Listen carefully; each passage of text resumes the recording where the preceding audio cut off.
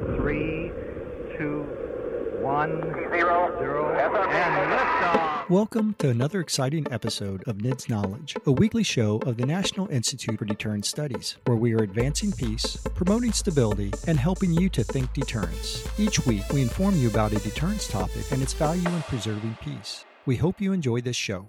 Hello, I'm Steve Cimbala, and I'm here to discuss the Metaverse of Deterrence, looking at some of the trends and technologies that we can anticipate having to deal with as we move forward in the 21st century related to deterrence, especially nuclear deterrence. I'm going in the next few minutes to outline some of the major trends and forecasts, and then I will be depositing a paper with NIDS that people can follow up for the details. The first major trend is the arrival of China as an aspiring global nuclear superpower. Experts contend that China is on a course that, in the not-too-distant future, may bring the size of its strategic nuclear arsenal into the same neighborhood as that of the United States and Russia under their currently New START constrained force numbers. In that event, there will be two problems. One, the United States will have to think about deterring not only nuclear attacks from Russia, but also the possibility of a nuclear first use by China, or China and Russia acting in concert, unless there are arms control agreements that limit the growth of all sides' nuclear weapons arsenals. An open-ended arms race is a very conceivable possibility. Yet China has not shown very much interest in negotiating nuclear arms agreements, especially nuclear arms reduction agreements that would require a degree of transparency that thus far has been anathema to the Chinese leadership. So that's the first big challenge.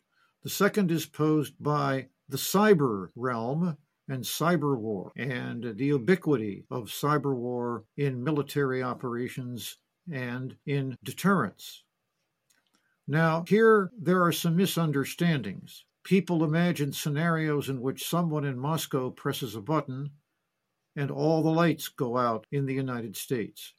That scenario is improbable.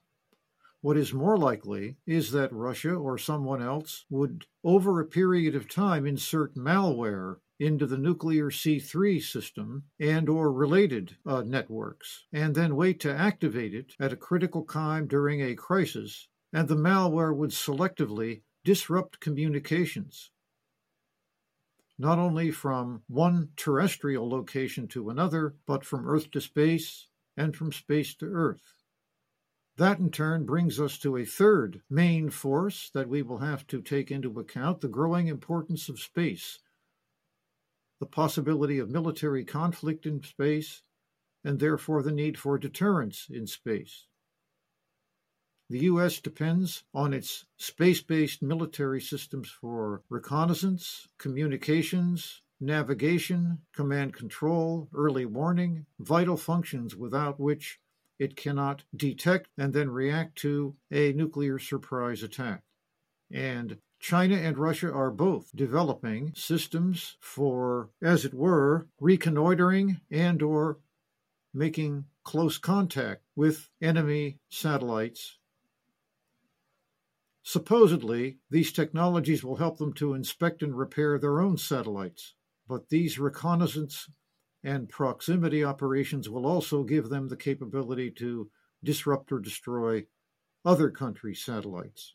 The U.S. Space Force will, of course, have to grow almost exponentially to keep up with the challenges from this domain. We now have 5 major domains of conflict: land, sea, air, space, and cyberspace, although cyberspace penetrates all the others.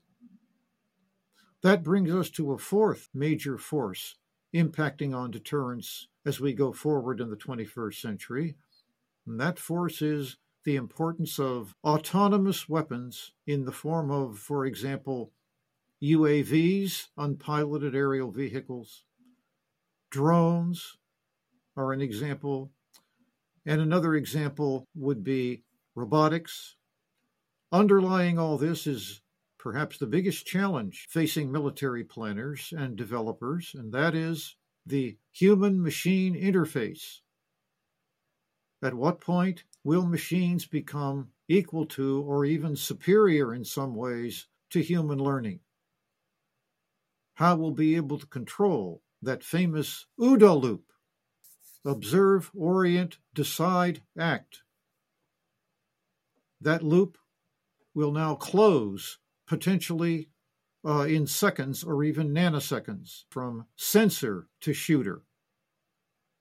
This puts tremendous stress on the human side of the military decision-making equation. Another major environmental impact on nuclear deterrence and in deterrence in general going forward will be hypersonic weapons. Hypersonic weapons in the form of hypersonic glide vehicles or hypersonic cruise missiles. These are already being deployed. More can be expected. Hypersonic weapons will reduce the time available for warning, attack assessment, and, if necessary, a response. Senior civilian and military leaders will be under tremendous pressure, faced with a nuclear crisis and a very short decision time of perhaps a few minutes in making a decision that could impact not only on our country, but all of humanity. And another somewhat different but final challenge in the metaverse of deterrence in the 21st century lies in the character of our own democratic institutions and processes. The trend in American domestic politics these days is regrettably for more and more polarization, more and more unwillingness or inability to, as it were, compromise across the lines of our leading political parties, deadlock and inability to solve certain matters related to defense. We only have to look at the recent imbroglio over a single senator being able to hold up military promotions in the chain of command for more than a month about an argument over the military's willingness to support travel for abortions for its enlisted and officer personnel. These are some of the leading challenges discussed in the paper on the Metaverse for Deterrence. Others are also considered, as well as a case study of a hypothetical nuclear arms race in Asia based on some earlier research done by Dr. Adam Lowther and me. And, of course, I'll be interested in any feedback from that paper. And we look forward to hearing from you in the future. Thank you for listening to NIDS Knowledge. This show is produced under the NIDS Podcasting Network, a division of the National Institute for Deterrence Studies. NIDS is a 501c3 organization dependent upon donations to provide this podcast and bring about awareness of the peacekeeping value of U.S. strength and our national deterrence. You can catch all of our podcasts or provide feedback at thinkdeterrence.com. I would like to thank our producer, Kimberly Charrington, our sponsors, and all the fantastic members of the National Institute for Deterrence Studies for making this podcast possible. Stay tuned next week for another exciting and informative NIDS Knowledge. A production of the National Institute for Deterrence Studies.